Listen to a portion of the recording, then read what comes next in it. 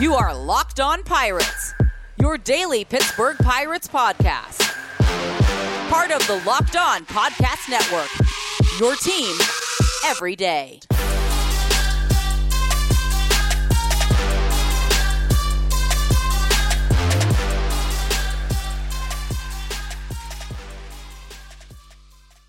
What's going on, everybody, and welcome back to Locked On Pirates.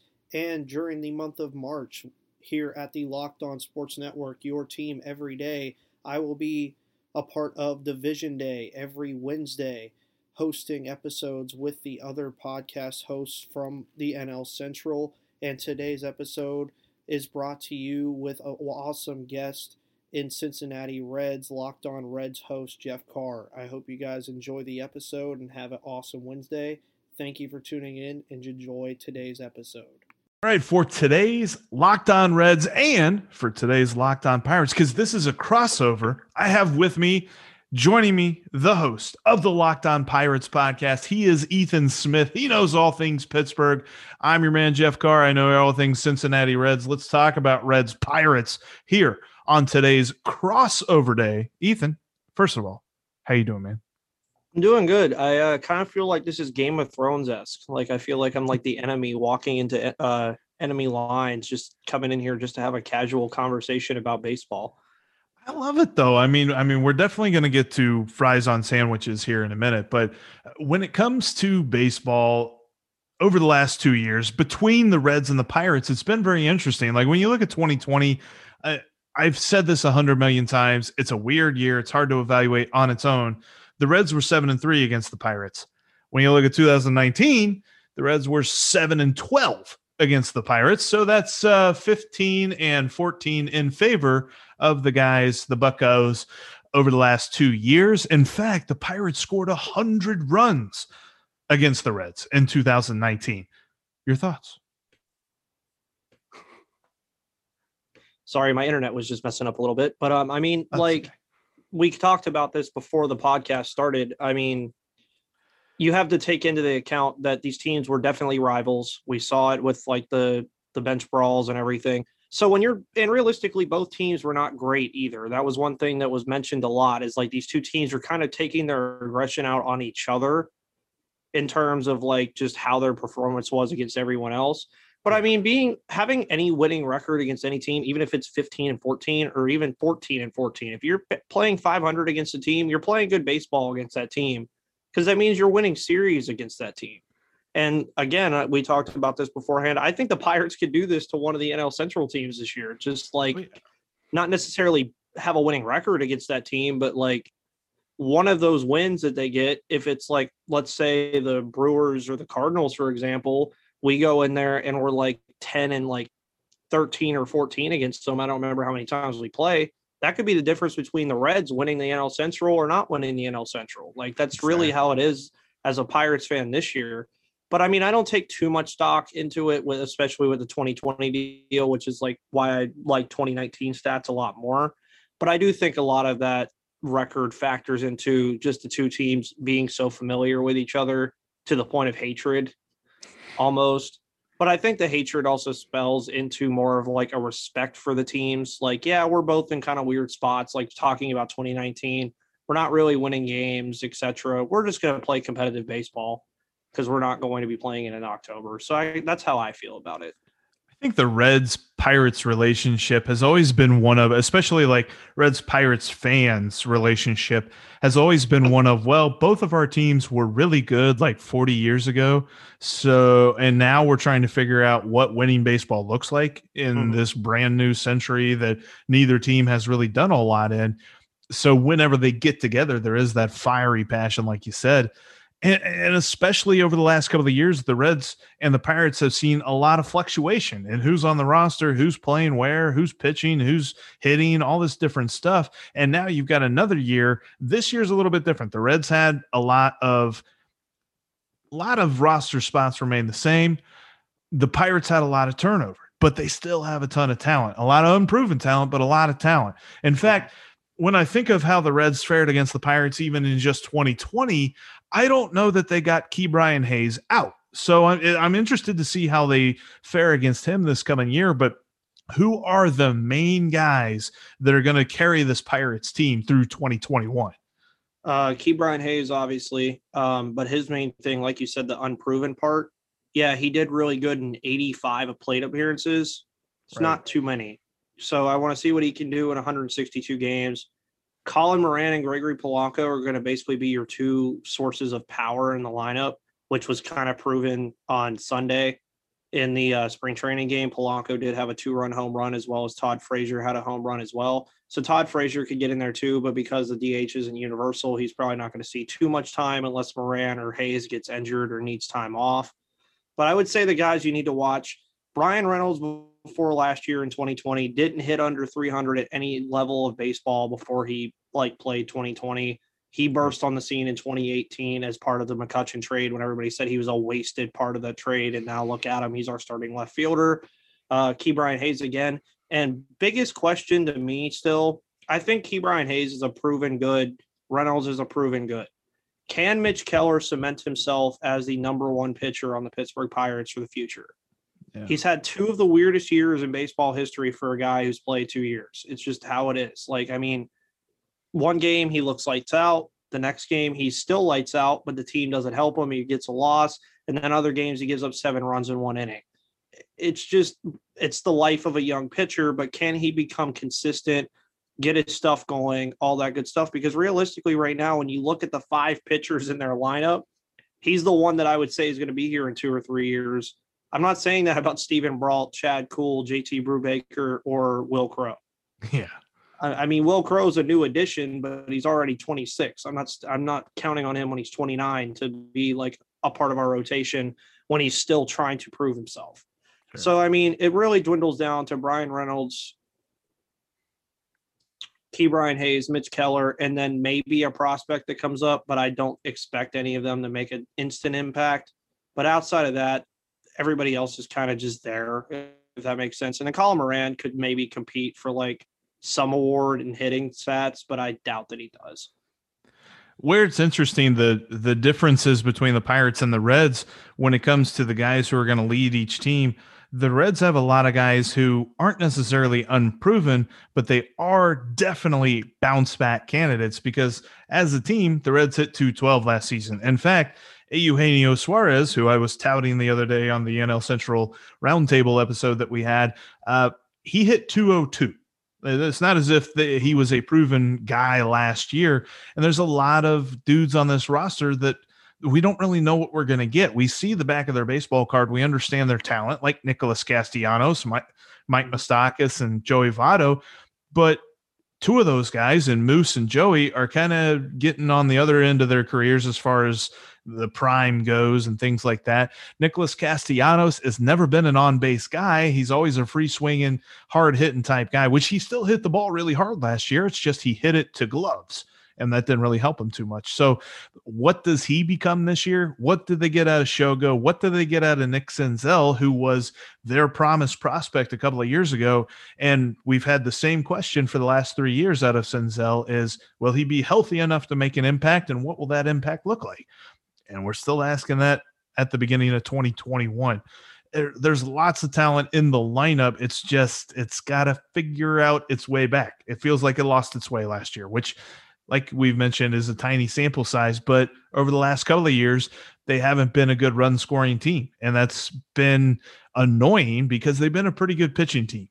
And they still have talent there. They still have Luis Castillo. They still have Sonny Gray. And then they've got Tyler Mahle, who has made strides each and every year. His ERA plus has risen exponentially each and every year. His FIP has gone down exponentially each and every year. So I'm looking forward to seeing what he can do this year. I think that, not to say that he's going to slot in as a Cy Young Award candidate, but he's also going to slot in as a guy who could help the Reds win 55% of his starts, which is what Trevor Bauer did last year. So I think overall it's going to be very interesting to see the bounce back from the Reds because they don't necessarily have the eye for the future that the Pirates have shown with their moves and with everything on their roster coming in to 2021.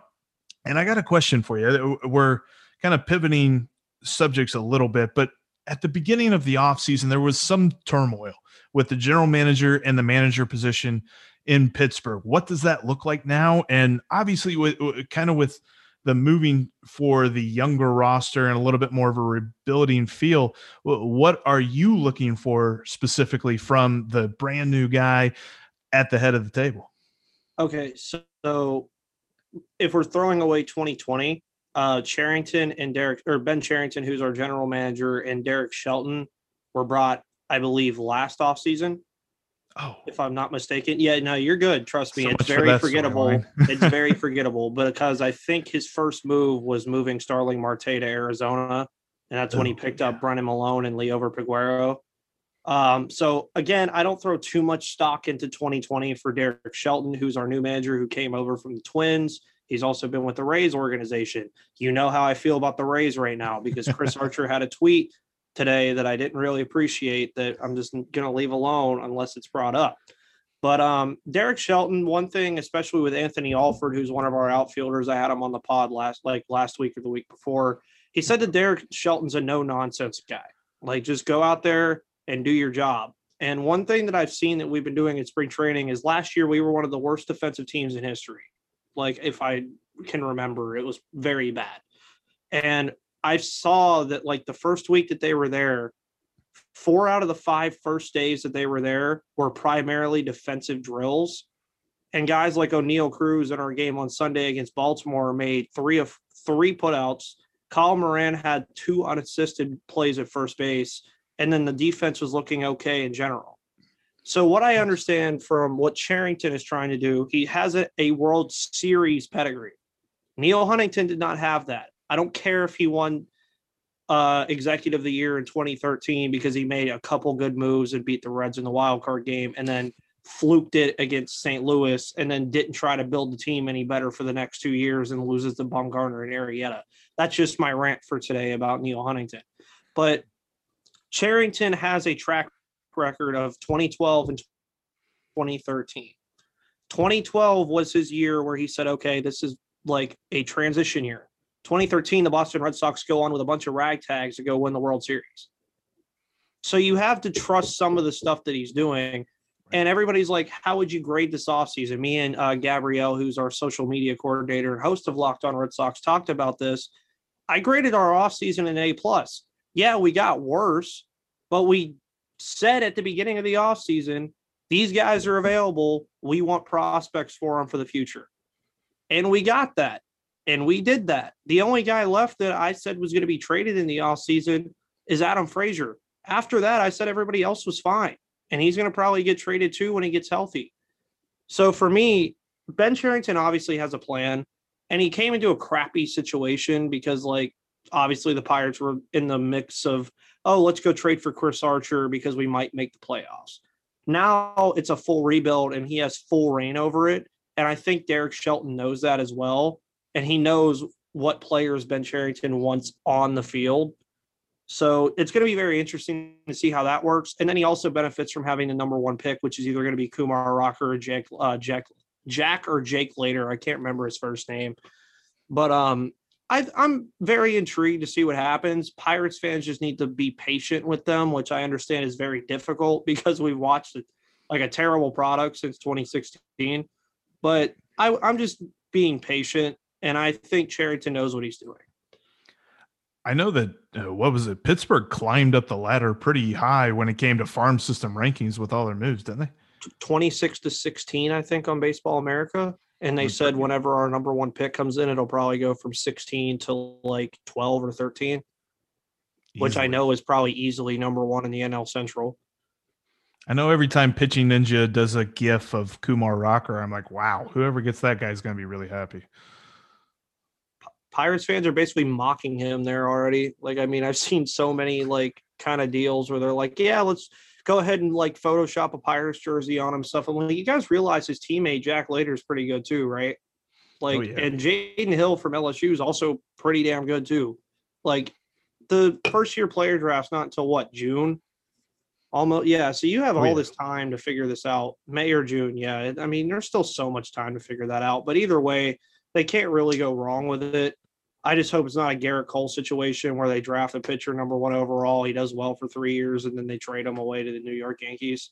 Right. Kind of tired of being the butt of that joke, honestly. Oh, you're just building the Yankees MLB team in 2 years. I'm like, yep, pretty much. No, I hear that totally. And I had set up the manager thing, although I was like way wrong about which offseason they came in. But because the Reds are in a situation where they got a brand new general manager who just got brought up. He was promoted in-house this offseason, and it pretty much seems like he was given the mandate to cut payroll, and that was pretty much all he got to do. And then they've got a manager who is in his final year of his contract. And I think if you were to ask 10 Reds fans what they thought about David Bell, you'd get 10 different answers. And it's not as if any one of them is right or wrong, because the jury is completely out on him. And really, the only thing a manager can do to win over the fans is win games. And he's not really done a ton of that. So we'll see what happens here in 2021 if he's still around. There's also Derek Johnson who's waiting in the wings. There's some grumblings that it might be like a Brian Price situation, like whenever Dusty Baker was not extended a contract offer at the end of his contract, they brought Brian Price up. They might do that with Derek Johnson too, hopefully with much better results. We'll see what all that entails. Hopefully it's a moot point by the end of the season, and we're talking about a contract extension. As far as how I feel about David Bell over the past couple of years, it's been interesting because he's made some moves that make you scratch your head. He loves the double switch. And it's so, I don't know. It's something. And it's not as if you have 26 guys on this roster that need to get as many at bats as possible, but he treats it that way. And it's a little bit annoying because you see guys who obviously need to get into a rhythm who are not allowed to because, well, they're platooning. Well, we're playing the matchups. Well, this guy, he hits better against this type of pitcher, so we're going to put him in here. Hashtag Christian Colon. So it's like, I don't know what to think of him. And if he's going to sit here and do all this tinkering like he did over the last 2 years, I'm not saying he's going to be the reason that they don't make the playoffs, but he could very well be in that conversation. So it's kind of interesting to look at the dude at the head of the team who you don't know what you feel about him, and you've had 2 years to evaluate him. And seeing what the future is, I'm not really sure how the Reds are going to approach that. If it's another year like 2020 where they either barely make the playoffs or they have like a 82 win season and miss the playoffs altogether, because then you're really not telling me that David Bell did his job. Yeah, and I mean, I always love when fans are like, oh, they had a winning record, that's a good year. I'm like, not necessarily. Right. If it's not 84 or 85, I don't count it as like a really good year, in my opinion. That's just how that's my threshold. Like, to me, my threshold of being bad is like, if you go 75 and how many losses would that be? Oh God, making myself do math. 7 games under 75 and 87, I believe. Yeah, I think so. Yeah. Like, that's like, okay, you were competitive. Cool. But if you're like 64 or 98, like we probably will be, you weren't competitive. You were just a bad team. If you won 83 games and won 83 and 79, you were a sub 500 team. In other sports, if you go sub 500, like the NFL or the NBA, they're making fun of you as a laughing stock in that league. Right. Like, but in some consideration, some fans are like, oh, we won 82 games. That's a good year. We're moving forward. And then your team either goes in two directions. You either rebuild like you're supposed to, or you sit there and try to do it again, and you get stuck in baseball purgatory where you're not making the playoffs, but you're competitive in doing so. Oh yeah. And you have a case where you barely make an expanded playoffs and then you don't score a run for 22 innings. So that one hurt too.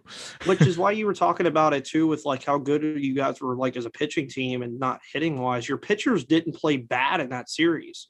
Right. Like at all. Like they were on the mound doing what they were supposed to do. But when you go, 13 innings, I think that one game went, and you lose 1-0.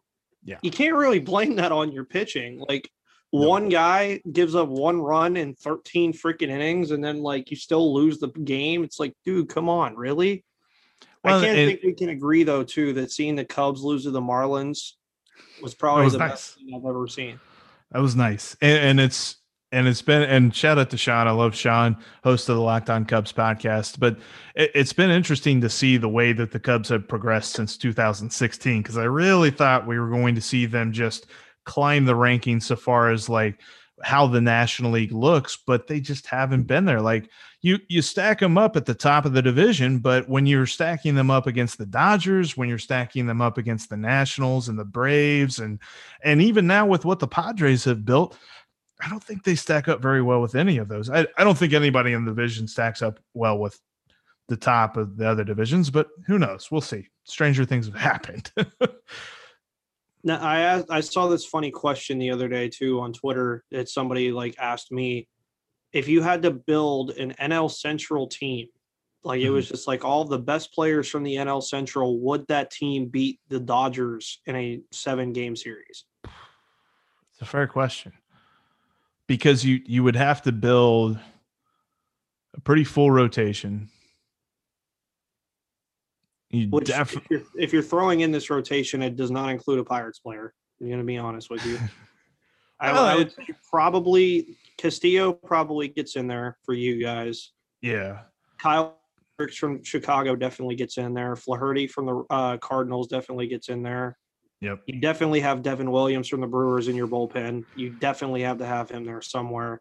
But that 5th spot gets really shaky. Yeah. Well, and but it is a 7-game series, so do you really need that 5th pitcher? That's one of those two. It's like probably 4 is where your sweet spot is for a 7-game series anyway, because you're going to be getting into your bullpen a lot. There's some interesting long guys in there, and maybe you can take a couple of starters from different teams and turn them into long men. I'm also looking at the lineup, and I think it's pretty solid. Like, you'll have a pretty solid middle of the order with, you have Chris Bryant. There's definitely going to be Goldschmidt. Bryant might not play third base because it's probably going to be Arenado. Yeah, Arenado would play third, which then begs the question, do you pick Chris Bryant or Javier Baez? That's true. Because then, because Javi would probably play second, wouldn't he? Mm-hmm. And then you could have Colton Wong in there somewhere as well. Colton Wong. Well, would you pick Colton Wong or Keston Hiura? Probably Colton Wong still. If he's playing second, because I know they want to move him to first, which I'm just kind of like still iffy about. Yeah. But, I mean, if you're choosing between a second baseman, I still say Wong, but that's just because I don't know what Keston Hiura is going to do this year. Because now we're kind of going into more NL Central stuff. The outfield, though, would be kind of weird.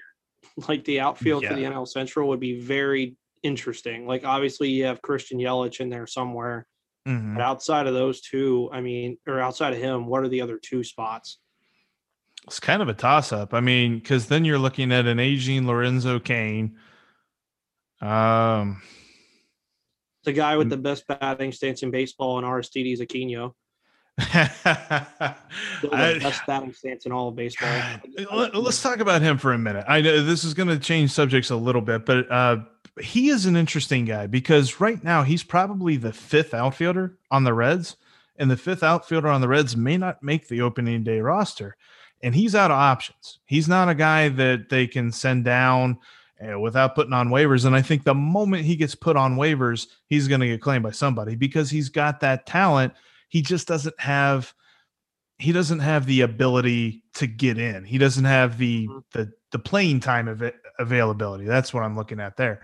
So I'm thinking, I look at it like this.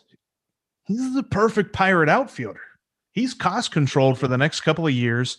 You guys can give him the amount of at-bats he needs to develop.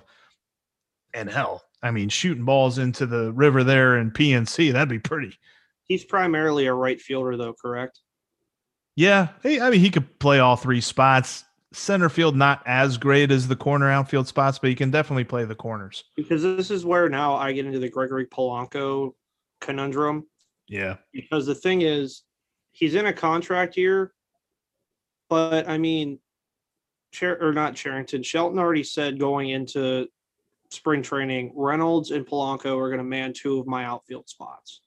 So, yeah, I would love to have Aquino on our team because, yes, he fits the ballpark perfectly with the way he hits the baseball.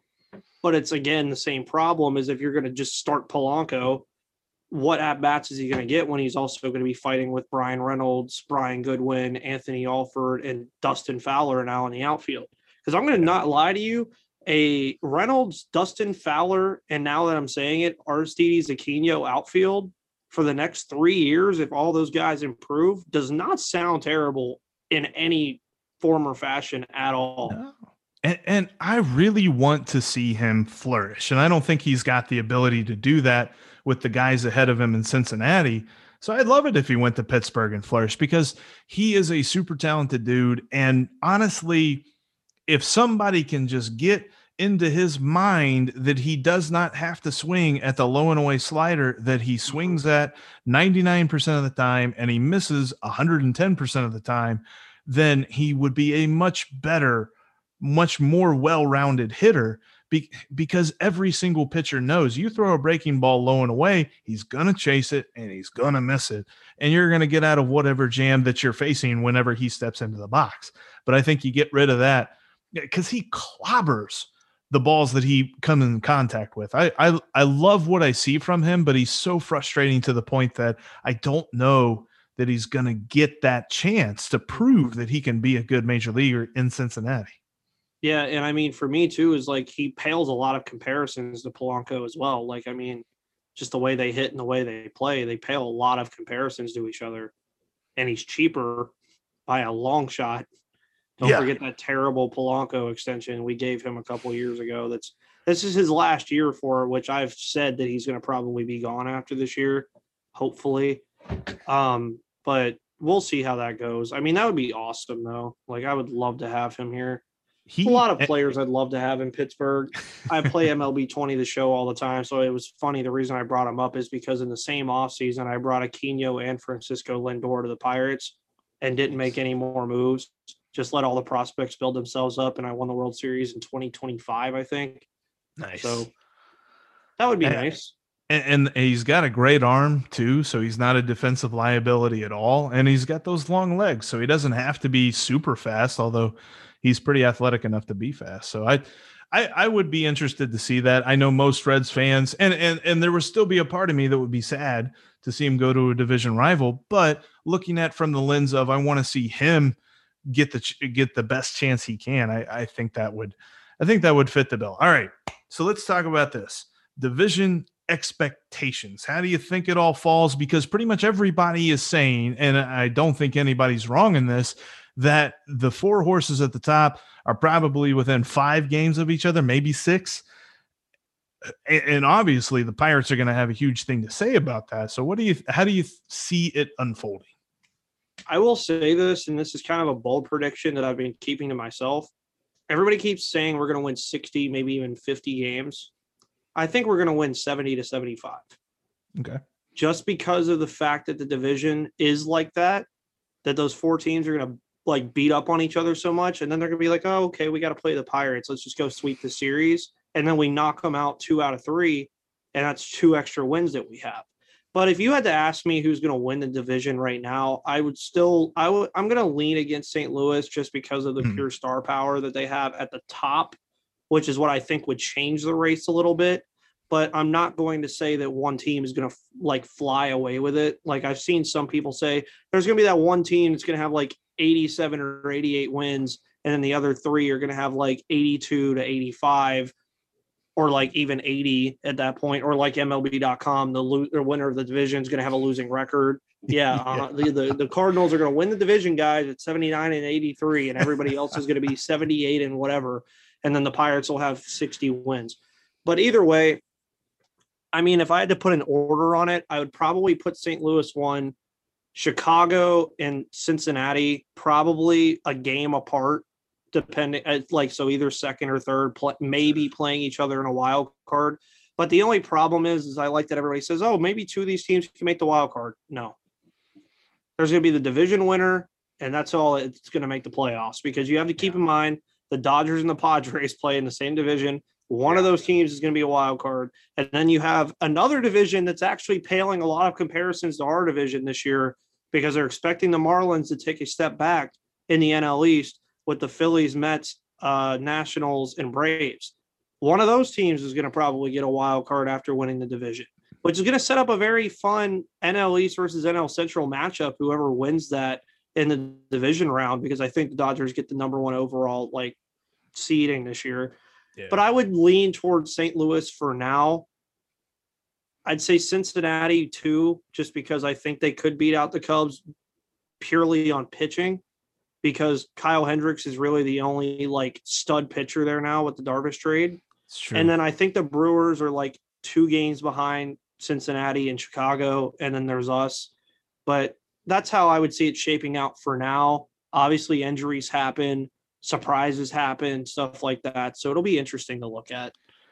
I think it's intriguing because I definitely agree with you about St. Louis. I think there's just something about them. And with them getting Nolan Arenado, it just reminded me of the weird, not the Cardinal way, because we're not talking about Tony La Russa, but there's just something about the Cardinals that they're never out of it. And I think for that reason, which is lazy analysis, but with the guys they got in the middle of that lineup, I think they win the division. And then 2, I honestly, I think I see the Brewers. And I know that there's a lot of books, a lot of sports books and things like that have the Brewers pretty close with the Cardinals as far as at least over under and wins and things like that. And there's something about their bullpen. Once you get past the 6th inning, and if the Brewers got a lead, you are in trouble. You're going to have to find some kind of weird voodoo magic to hit a ball that Devin Williams throws, especially if he's throwing that insane changeup. And then whatever else they got coming out of the bullpen, because they're pretty talented there. So I think Brewers 2, I'd say Reds 3, Cubs 4, because I think that there's something that happens. I think the Cubs underperform to a point early in the season that it spooks them enough that they make a trade or two that kind of hurts them, kind of depletes their talent. So I think that they finish in the 4th spot. And I'm with you. I think there's a lot of disrespect for the Pirates. I think that there's a lot of people looking at them like they're a quadruple A team or something like that. I don't think they win 50 games. I'd probably say somewhere between 68 and 73 for me. Which that would be a good year for us too, because 68 and 94 would be awesome. Because 19 and 41, I think equated to a 43 and 100 and some odd number loss season in a full game year last year when we went 19 and 41. And I wish you would have let me know this, because I could have simmed the whole season on MLB The Show real quick with the updated rosters and see what happened. More than likely, the freaking Brewers would have won 105 and whatever odd number and won the World Series. But it's really fun when you're in a division like this, for my standpoint, because I'm not going to be the one stressing about it. I'm just going to be oh, this is fun. Just watching this all happen. There is a bold prediction I have about the Cubs. And I think people really don't take much stock into that report that Chris Bryant got a text that he was traded to the Mets in the offseason, and it didn't turn out to be true. But like you said, let's say the Braves are up 3 games at the trade deadline on the Mets in the NL the NL East, and the Cubs are sub 500 or barely over 500, but they're behind Cincinnati, Milwaukee, and the Cardinals. Who's to say Chris Bryant doesn't get traded to the Mets anyway if the Cubs are out of it? Or not out of it per se, but they don't think they can do it. That's something that I would be watching all year. Oh, yeah. Is just to because the Mets, obviously the Mets, with the way that everything they did, they want to win this year. That's very heir apparent. And there's plenty of guys on that Cubs team, and there's plenty of guys on all 4 of these teams that could fit over there in New York. There's just a plethora of different names. If Milwaukee's under 500 or at 500, they could trade any kind of guy over there. Josh Hader could go to New York to help them out. There's both teams are like that. Even the Padres could do something again if they think we could beat the Dodgers out in the division and avoid a dreaded wild card game. There's a bunch of different things. So I think that's what's going to happen. Is it's going to be very weird. Is it's going to be 4 teams up until the trade deadline, and then 1 or 2 are going to dump out of that race, and then the end of the season is going to be 2. Now, obviously, we don't know who those 2 teams are going to be on either side, but I mean, the only thing I'm hoping that doesn't happen is the Pirates, like in like May or June, are somehow sub 500 and try to like make a trade or something, thinking we can fight with these 4 teams, and then we end up being under 500. Just please don't do that to me. Just lose. Start the season like 4-13, and then if you want to win some games, go ahead. But like, just don't do this thing where you start 15-14, and all of a sudden you think you can compete because you're 15-14 in a 162 game season. Like that's one. And I hated it. I hated that. I keep bringing it up, but I hated that Chris Archer trade the moment I saw it, because even Austin Meadows was the part of it that I was mad about. Glasnow was never going to do anything. Like, he just wasn't going to.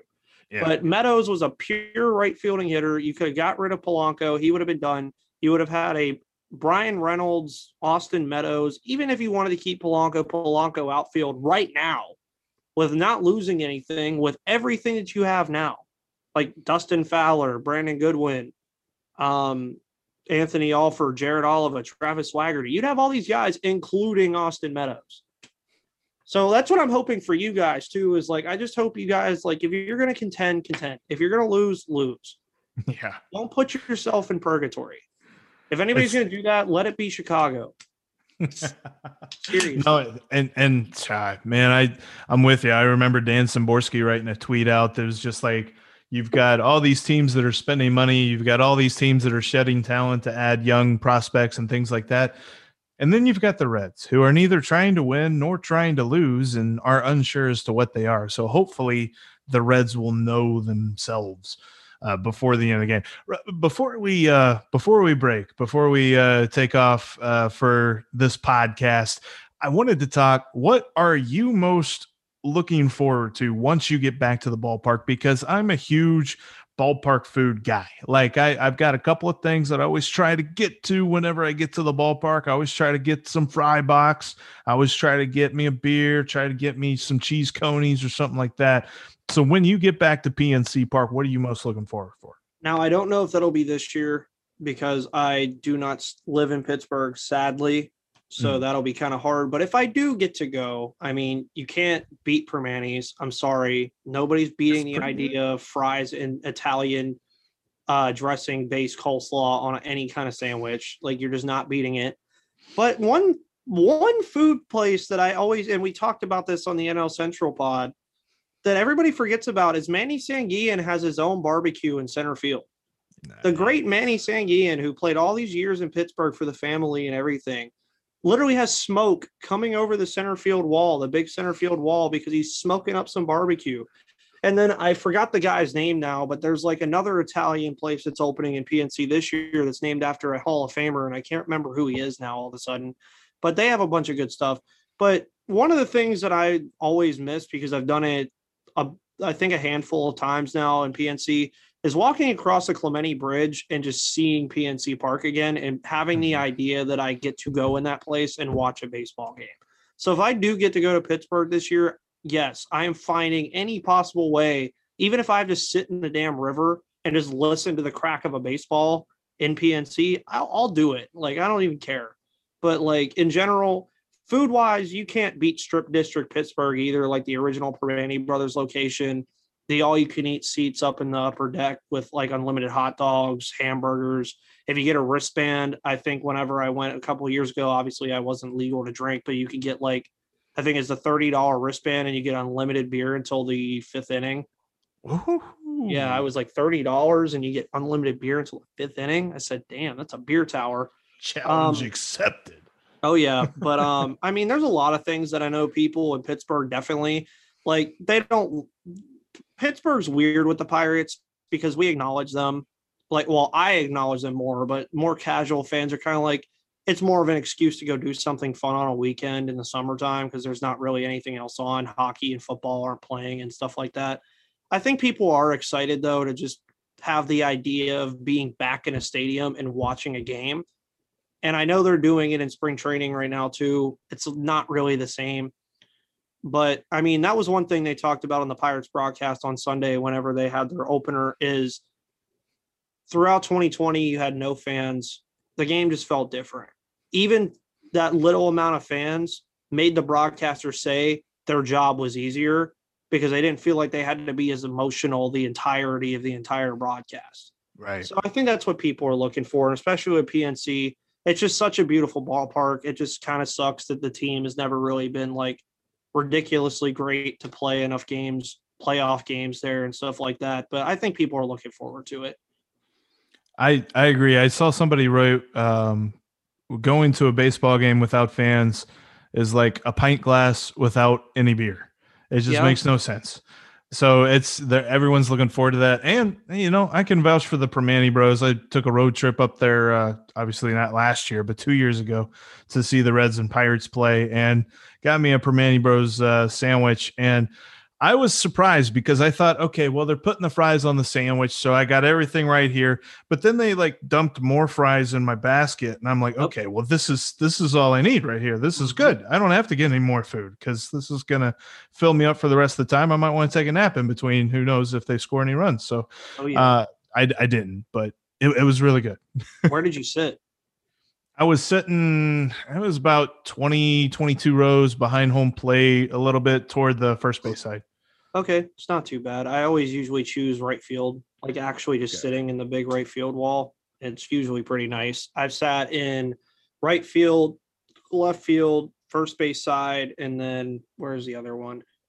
Far left field, like literally like bleacher seats, like almost right on the field, and then right center. Nice. I usually stray away from third base. I'm just kind of like, I don't need all that. Like, there's too much going on over there. Oh yeah, too much. I feel you there, but man, I can't wait to get back. I cannot wait to get back to the ballpark. So I tell you what. So this is going to do it for us here for our Division Day crossover between the Reds. Calling it Division Day. Division Day. It sounds really cool. Makes me think of Star Wars and Empire Day. I don't know why, because I'm always thinking of Star Wars. I don't know. But Division Day. Reds, Pirates, Locked On Reds, Locked On Pirates. You can check out the Locked On Pirates podcast wherever you get your Locked On Reds podcast and vice versa. How do they follow you on Twitter, Ethan?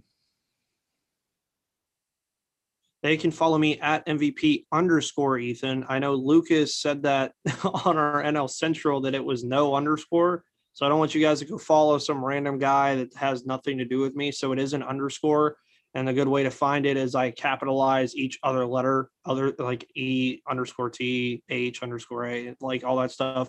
But also at Locked On Pirates on Twitter. If for some reason you want to see me live tweet a Pirates Reds game whenever we play, which is kind of surprising. I wanted to talk about this, that we start our season against the Cubs, the Reds, and the Cubs. So that's going to be very interesting in Great America Ballpark, if I may add, which is I've heard is a very nice ballpark. I've never been, but I want to make a trip up there.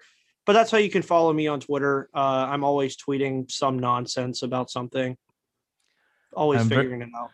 I'm very biased to Great America, and although I've been to a handful of stadiums, I definitely want to hit every single one. But I'm definitely biased about Great America. And whenever you come up, hit me up. We'll grab a coney. Oh yeah. And as far as Twitter goes for me, it's Jeff with 3 Fs. Sean actually said Jeff with 2 Fs, which is how you actually spell my name. But for Twitter, I added an F. And Jeff with 3 Fs car and at Locked On Reds as well. So I appreciate everybody downloading and listening. We will continue Division Day next week. We've got some more teams going on, whether it be the Pirates or talking with the Cubs and the Reds, and we'll be talking with the Brewers or the Cardinals or somebody. I don't know. We'll be talking with somebody. We'll preview that a lot more as it gets closer. Yeah. Be fun.